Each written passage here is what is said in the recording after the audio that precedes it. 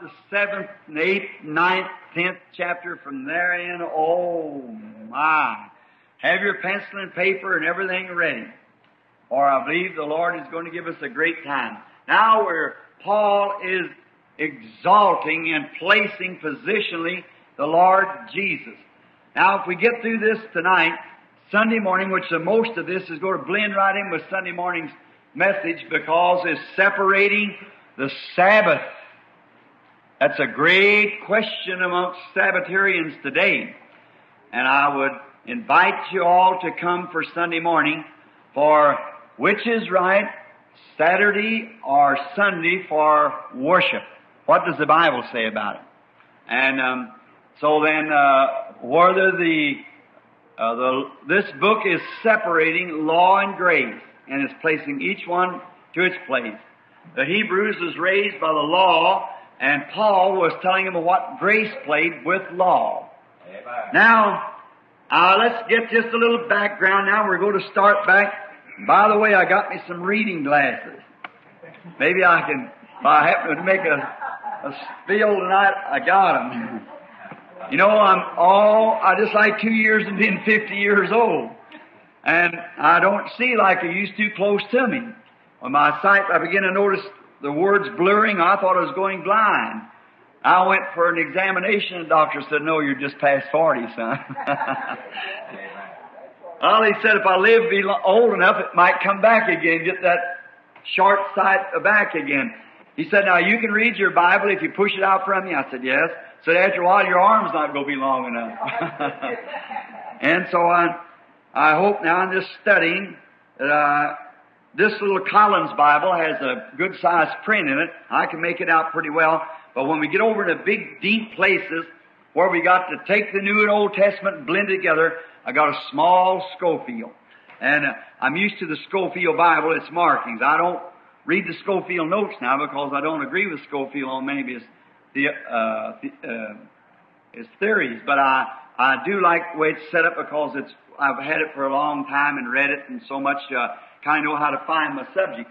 This is all new to me, teaching, and I'm not much of a teacher, but you put up with me for a little while. I'll tell you the truth as far as I know it anyhow. Now, this book is Paul, you remember, how did we find him? He was a great teacher to begin with, or a great scholar. And he was trained in the Old Testament. Can anybody tell me now who he found his teacher was? Gamaliel, one of the noted teachers of the day. And then Paul, we find out one day before he was called Paul. Can anybody tell me what his name was? Saul. And he was a great authority in Jerusalem, a religious authority. And he come up as a real trained religious man. He could speak 4 or 5 different languages and a very smart man. Well, did his education and smartness help him? No, he said he had to forget all he knows in order to learn Christ. So we find out then it doesn't take a smart man or an educated man. It takes a man that's willing to humble himself before God, regardless of how. Did you know Dwight Moody was so uneducated till honest, his writings were poor as I don't know what. They had to fix up his messages all the time. He was such a poor writer, very uneducated. Do you know that Peter and John of the Bible were so unlearned till they couldn't even write their own name and wouldn't know what lay before them? The Apostle Peter, who had the keys to the kingdom, wouldn't know his name signed before him. Think of it. The Bible said that he was ignorant and unlearned. Amen. So that gives me a chance. Amen. Yes, sir. That goes right on down to find that God could do that to a man. Now, and we find out as soon as Paul had a great experience. I want to ask you, is it an experience to come to Christ? Does everybody have an experience? Yes, sir. Yes, sir. It's a birth. It's an experience. And so we were in a Lutheran college not long ago. I had the privilege this afternoon, late, supposed to be there at 12 o'clock for dinner with Tom Hare. How many ever heard of him? The famous Irish prayer warrior. And he's been with this Brother Epp on his program and appeared here in many places in America. And I had dinner with him today, and we were just about 3 hours late. It's about 3:30, 4:45 when we eat, but it was all right. And we were discussing on these things of how that Jesus Christ is the head of all things. Now, when Paul found this out, he had this experience, and then before he would accept this experience, it must be back to the Bible. And we find out that he left and went into another nation. And there he stayed for 3 years searching the Scripture to see if his experience was right. Now we realize that he had a great thing to face. He had to come back and tell his church, all the people, the very things that he had persecuted was right. Did you have to do something like that? Certainly, nearly all did. Have to go back and say, them people that we call holy rollers, come to find out they were right. See?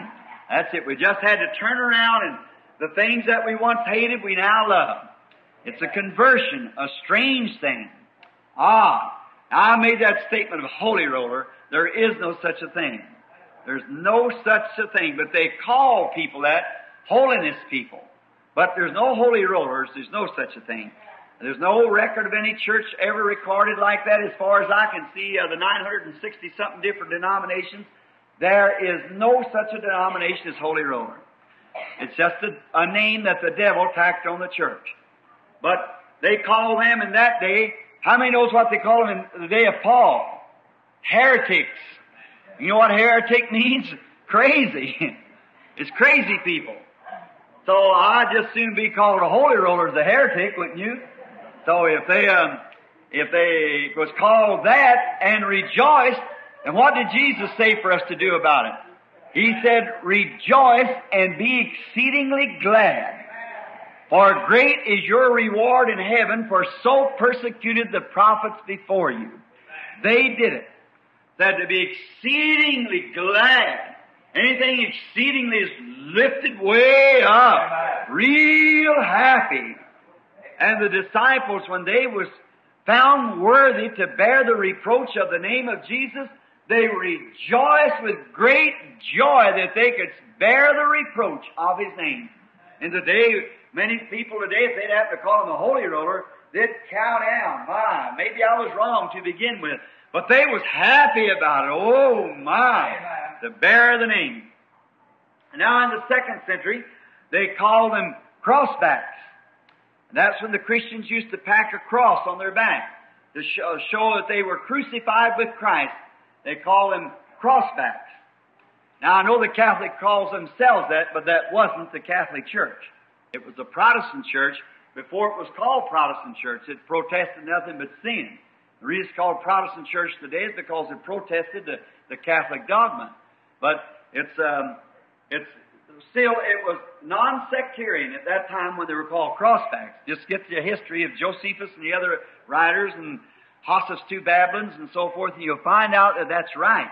That there was not no church. The first organized church ever was the Catholic Church about 300 years after the round of the last apostles. About 300 years later, the Catholic Church was organized, and a persecution set in and forced the people into the Catholic Church. And they had church and state united. That was after what was so-called the conversion of Constantine from paganism to Catholicism. But if anybody ever read his history, he wasn't converted. The things that he did, oh my. The only thing he ever done religious was put the cross on the St. Sophia Church. That's the only thing he ever done acted even religious. He was a reprobate. But they call it his conversion. This about compares with some so-called conversions today. Now, but we find out when Paul got converted and had this real experience, he was absolutely turned around. And you know conversion means to be turned around? You're going this way and you turn and start back this way. Yes, sir, it's a turnaround. About face.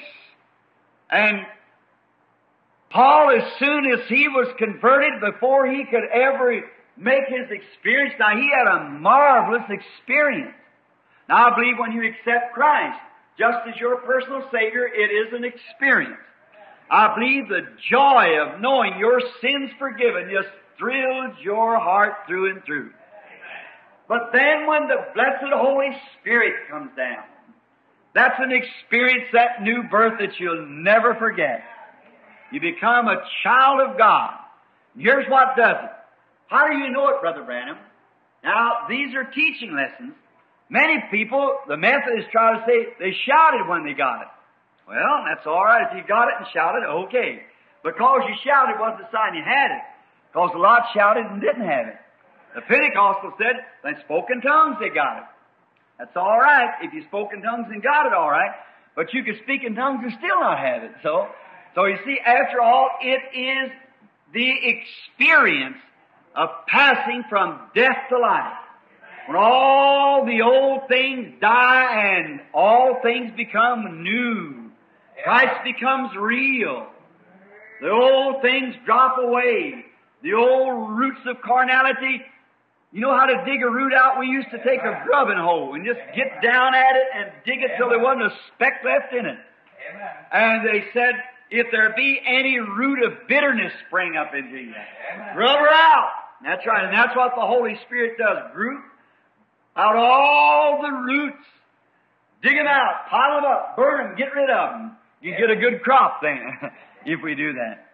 Now, Paul knows that something happened, so he goes back down into Arabia, and there he studies for 3 years on all of the Old Testament prophets, how they prophesied, and he come to find out that it was absolutely the truth. Now, compare that with today. See, on this experience that we had here at this little church, of the morning star appearing under, that great light that come down that would foretell and show things to happen. You know, that's marvelous. But my minister and brother told me it was of the devil. And I couldn't understand it. So I didn't say nothing about it until one night there was an experience happened. Up down at Greensville, Indiana, when the angel of the Lord walked across the floor and stood there and proved it by the Scripture. Then it set fire. Then it started going. No longer than last Sunday, we've seen the infallible marks of Jesus Christ, who can take a man that hasn't walked and get in a balanced nerve gone when the Mayos, the best doctor said it's finished forever, and set him blind. Raise up and walk out of the building pushing his wheelchair down the steps, could walk and see like anybody else. That shows that it's the power of the resurrected Lord Jesus. There it is. He's the same yesterday, today, and forever. So aren't we a happy group tonight to know that God has vindicated this great experience that we have to be compared with His Bible and with the promise. Therefore, we ought to be exceedingly glad. And we realize that in the 2nd chapter we find out we should not let these things, we should not neglect these things. We should hold fast those things. And how are we going to escape if we neglect such a great salvation? Amen. What are we going to do in the light of God's Word when we stand at the judgment bar? Wow. You can't say, I never knew any different. Oh, yes, you did. Well, now, Brother Branham could have been wrong. That's true. But God isn't wrong. His Word isn't wrong. And just think of the same thing, the Bible, that once lived in the apostles are living again. Amen. Oh, blessed be the name of the Lord.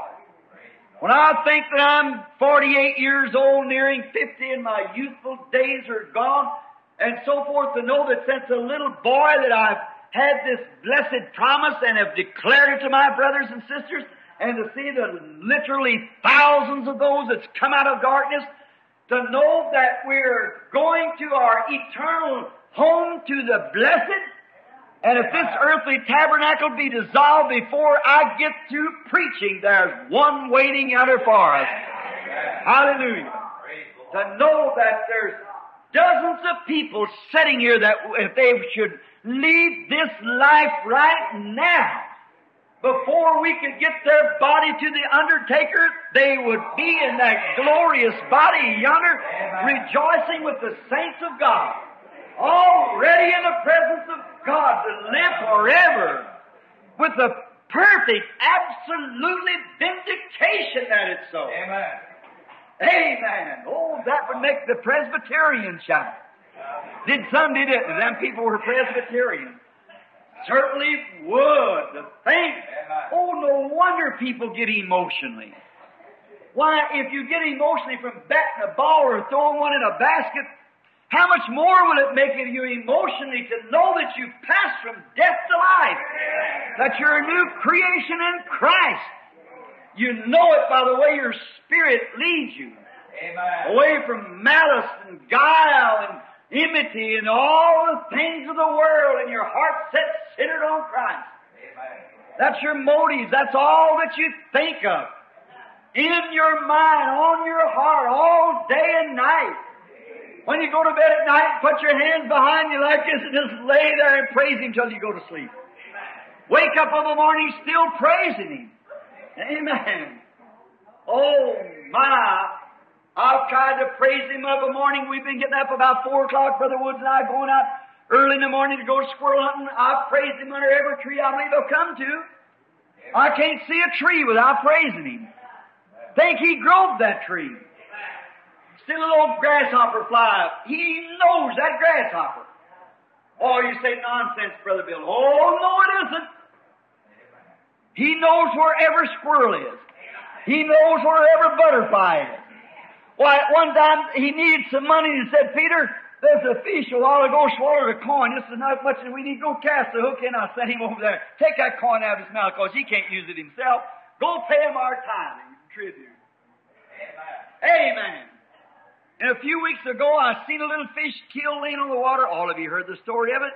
There's Brother Woods and his brother, and I'm here to witness it. That little fish laying dead for a half hour on the water with his entrails pulled out of its mouth. And the great Holy Spirit swept down after He said the day before, you're going to see the resurrection of a little animal. And the next morning, about a little after sunup, we saw that little fishy, not over that long, when the Spirit of the Lord came down and said, little fish, Jesus Christ makes you whole. And that dead fish had been floating on top of the water for practically a half hour, come to life and swam away just as hard as he could. Oh, blessed be the name of the Lord. How wonderful He is. No wonder Paul could say that he was in the order of Melchizedek. He was Melchizedek. Melchizedek had no beginning of days. He had no ending of years. He had no beginning of life or ending of life. He had neither father nor mother. So it couldn't have been no one else. Ever who He was, He's alive yet tonight. So He's only one type of eternal life, and that belongs to God. Last evening when we were having a discussion, a brother could not understand the Trinity of God and how we were talking about it.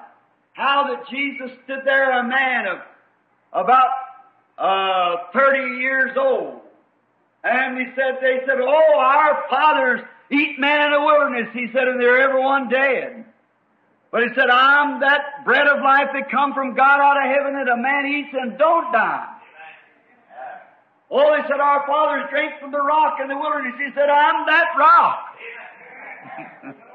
A man of 30 years old.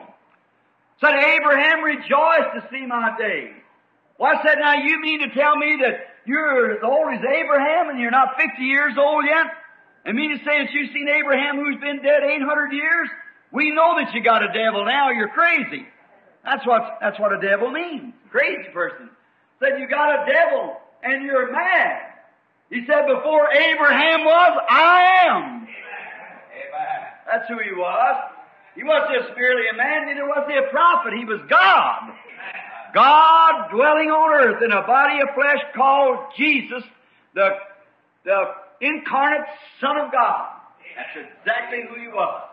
Now, we find him over here that in the last part now of the closing of the second chapter, which I wanted to get to, beginning with the 16th verse, or the 15th verse, and delivered them through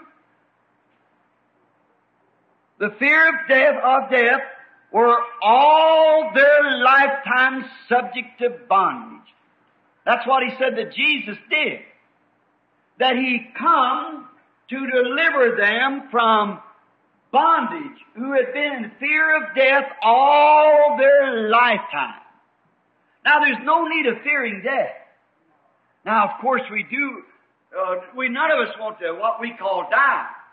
But do you know that if a person is born again, he cannot die? How can he have eternal life and then die? He can't do it. The only thing is death. The word death means the separation. Now he'll separate from the presence of our eyes, but he's always in the presence of God, and always will be. So death isn't a hard thing. Death is a glorious thing. Death is what takes us in the presence of God. But now, of course, we being human, walking in these dark elements here, we do not understand it as we should. And of course, when the choking pains of death comes, it makes the very saintest of us fear and draw back.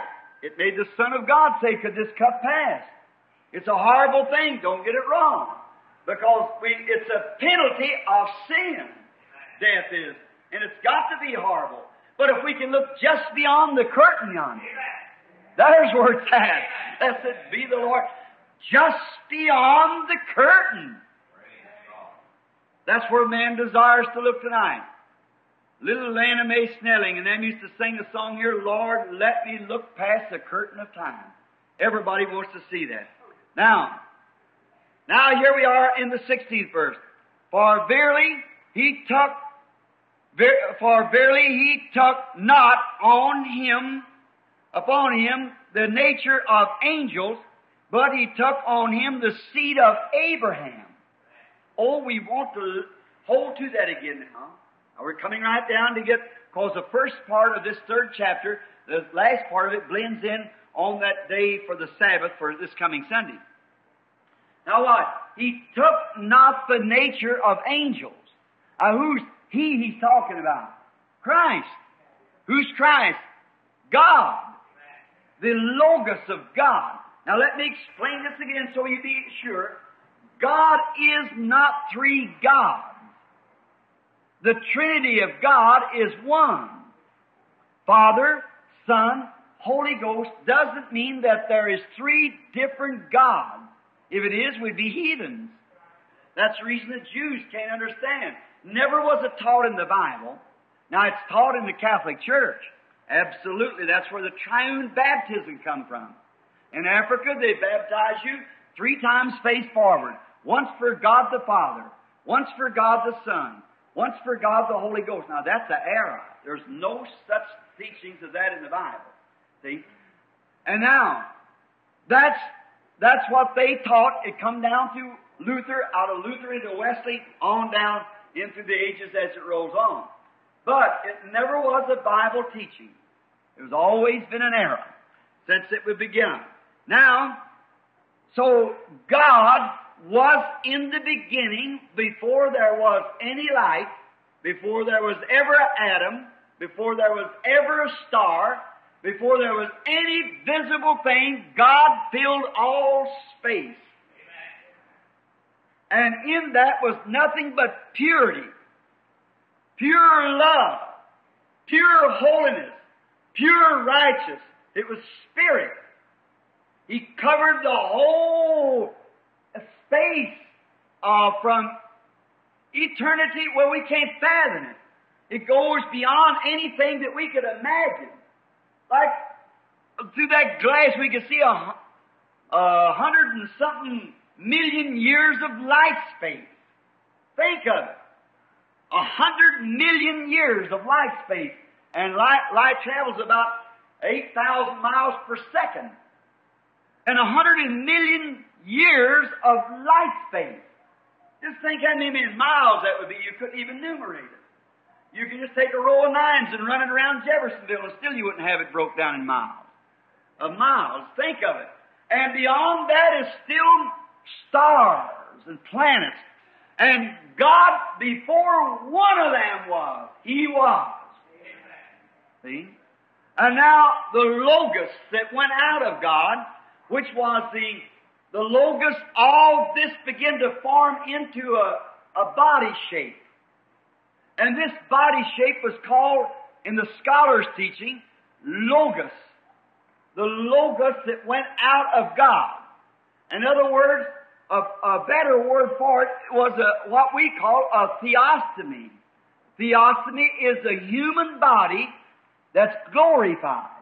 Not exactly with flesh and blood like it will be in its glorified stage, but it is the form of a human body that doesn't eat, neither does it drink, but it's a body. A body that's waiting for us as soon as we leave this one. Now, in there we enter into that body, and that's the kind of body that God was. For He said, let us make man in our own image and in our likeness. Now, when man become into that body, he had control of all the fishes and fowls and beasts of the field, and then there was no man to till the soil, Genesis 2. He done made male and female, but there's no man to till the soil. Then God made man out of the dust of the earth. He gave him a hand like a chimpanzee. He gave him a foot like a bear.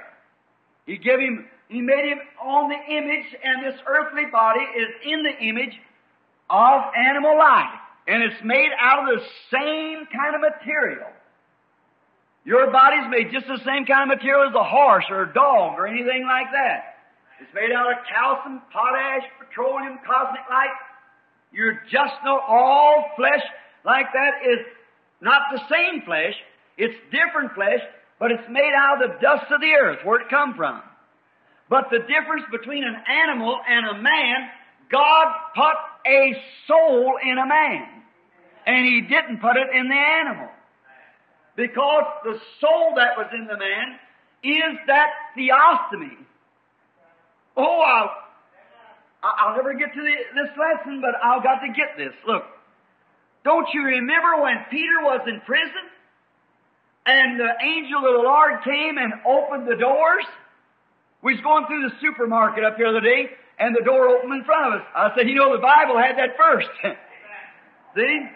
Now, the swinging doors by itself. And when Peter came out, walking by these guards, they were blinded to him. He passed the inner guard, the outer guard, out into the court, through the wall, out into the street. And none of them know who he was. And they thought he was another guard or something. He just passed by, and the door opened by itself as he went out and shut behind. And when he got out there, he thought he had a dream. And he went out to John Mark's house where they had a prayer meeting, and he was not to be among them. Oh, he's glorious, he's wonderful. Now, he wasn't made in the form of an angel, but he took on the seed of Abraham. God became the seed of Abraham. Now, if we had time to go back and show how He did it in the covenant, you've heard me preach on it many times, how that He took those animals and cut them apart and threw the turtle dove and pigeon in. And then He looked and He noticed a little smoke of black hard, death. Next to smoking furnace, hell. But beyond that went a little white light. And that little white went between each piece of that cut sacrifice, showing that what He would do.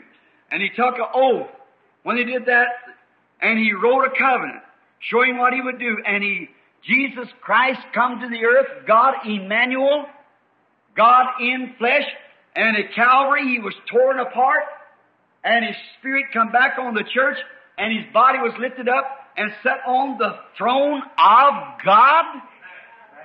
The throne of God. The one that's on the throne is the judge. We know that. Well, where is the judgment? The Father has given, He judged no man, but the Father has committed all judgment to the Son.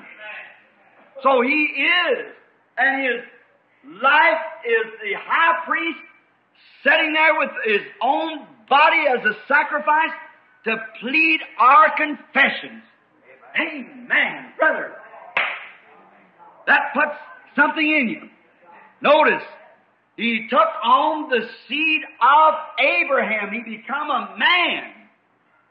God made flesh among us to redeem us. In other words, God became sin that we sinners might become partakers of Him. And when we partake of Him, we partake of these. We were time-space people, 70. And God came down and become one of us, 70, for His allotted time, that we might partake of His eternal life. And when we're born again, we're sons and daughters of God and have eternal life and shall never perish. Oh, what a blessed Savior. Oh, there's no way to write it. There's no way to explain it. It's just beyond explaining. No one can explain how great it is. How great how great thou art is right. Wherefore, in all things it behooved Him to be made like unto His brethren. Think of that. That He might be a merciful and faithful high priest in things pertaining to God. Listen to this. To make reconciliations the sins of the people. To reconcile. Now, God, knowing justice, had to become unjustice to feel what it was to be a sinner, to go back to reconcile through reconciliation and have mercy on the people. Next verse, listen now here. For in that He Himself had suffered, God could not suffer in spirit. He had to become flesh to feel the pain of sickness, to feel the temptation of lust, to feel the temptation of want, to feel the temptation of hunger, to feel the power of death, that He might take it upon Himself to stand in the presence of the great Spirit, Jehovah, the Spirit, not the man, the Spirit, to make intercessions to this life. And Jesus took that in order to make intercessions for us, for He knows how it feels. Amen. When you get sick, He knows how you feel. Amen. When you're tempted, He knows how you feel. Now, did you ever notice when we vote for a president, every farmer will vote for a president that's been a farmer, for he knows the hard parts of the farmer's life. See? He wants some man who understands. And before God could ever understand Him being that great holiness, how He could ever understand after He condemned man by His holiness, He condemned man, and the only way He'll ever know how to justify man is to become man. And God overshadowed the virgin, and she brought forth a body, not Jewish blood, not Gentile blood, but His own blood. God's creative blood. No sex at all in it at all. No sexual desire. And this blood cell created in the womb of this woman brought forth the Son, and when He was baptized by John the Baptist, John said, I bear record, seeing the Spirit of God like a dove, coming down and abiding upon Him. No wonder Jesus could say that all powers in heaven and earth is given into my hand. God and man became one. Heavens and earth embraced each other, and He was the one who could give reconciliations for our sins. That's the reason in His name healing takes place. He knows your pain. Did you ever hear this little old song? Jesus knows the pain you feel. He can save and He can heal. Amen. Take your burden to the Lord and leave it there. That's right. He knows when our bodies racked with pain and our health we can't regain. Just remember, God in heaven answers prayer. Jesus knows the pain you feel. He can save and He can heal. Just take your burden to the Lord and leave it there. That's all He asks. Just leave it there. Why? He's a high priest standing here that knows how you feel, and He knows how to reconcile you back to grace and how to bring you back to your health. He knows all about it. He suffered.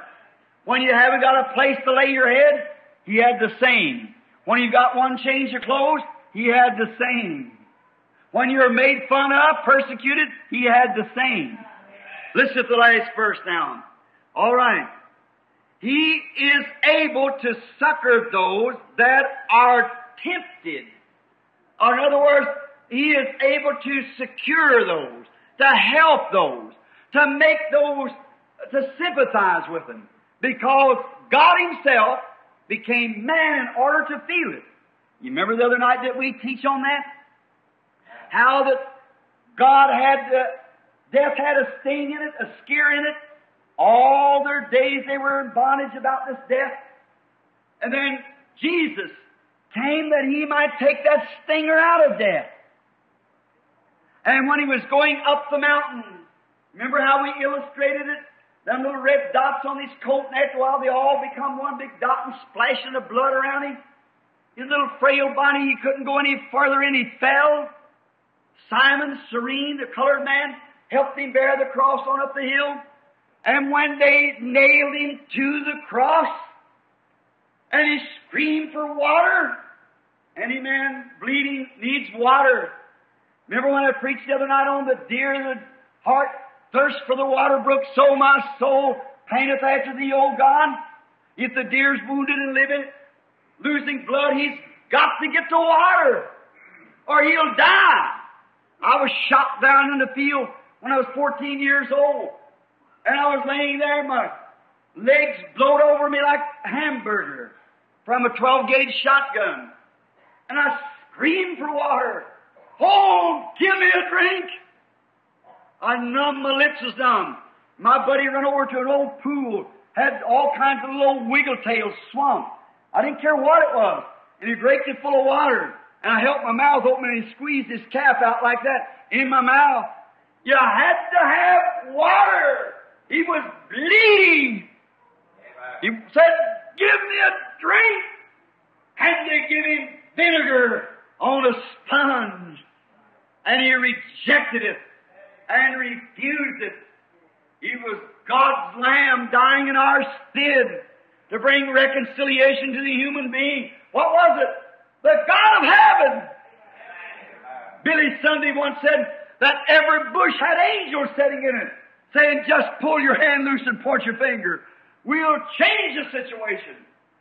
That sassy bunch of religious fanatics called some big educated scholars of D.D., Ph.D.s, walked by and said, now, if you are the Son of God, you saved others, yourself you can't save. Come down off the cross and we'll believe you. They didn't know that they was paying Him a compliment. He could have saved Himself. But if He saved Himself, others He could not save. So He gave Himself. Blessed be His name. He gave Himself that I could be saved and you could be saved. Oh, what matchless love. He didn't have to be sick, that precious virgin-born body. Didn't have to be sick. But He became sick that He might know how to intercede for me when I was sick. He didn't have to weary, but He did weary. I read a little history one time on it. I don't know whether it's authentic or not. When He raised that boy from Nain there, from the dead, He sat on a rock and groaned with a headache. Because He had to bear our sickness. He had to bear our sins. And there He died. And on Calvary, when that old bee and death once anchored its stinger, anyone knows when a bee anchors its stinger, it can't sting no more. When the bee flies away or any insect that stings, when he anchors his stinger, he pulls the stinger out. He's still a bee, but he hasn't got a stinger. The only thing he can do is buzz and make a lot of noise. That's the only thing that death can do to the believer, is make a lot of noise. But hallelujah, blessed be the name of the Lord. He anchored that stinger of death in His own flesh. Emmanuel did it. Rose up again on the third day, shot the stinger out of there. Amen. And immortal tonight, and His Spirit is in this building. And He proves Himself alive among us. Hallelujah. That's our Messiah. Amen. That's our blessed Savior.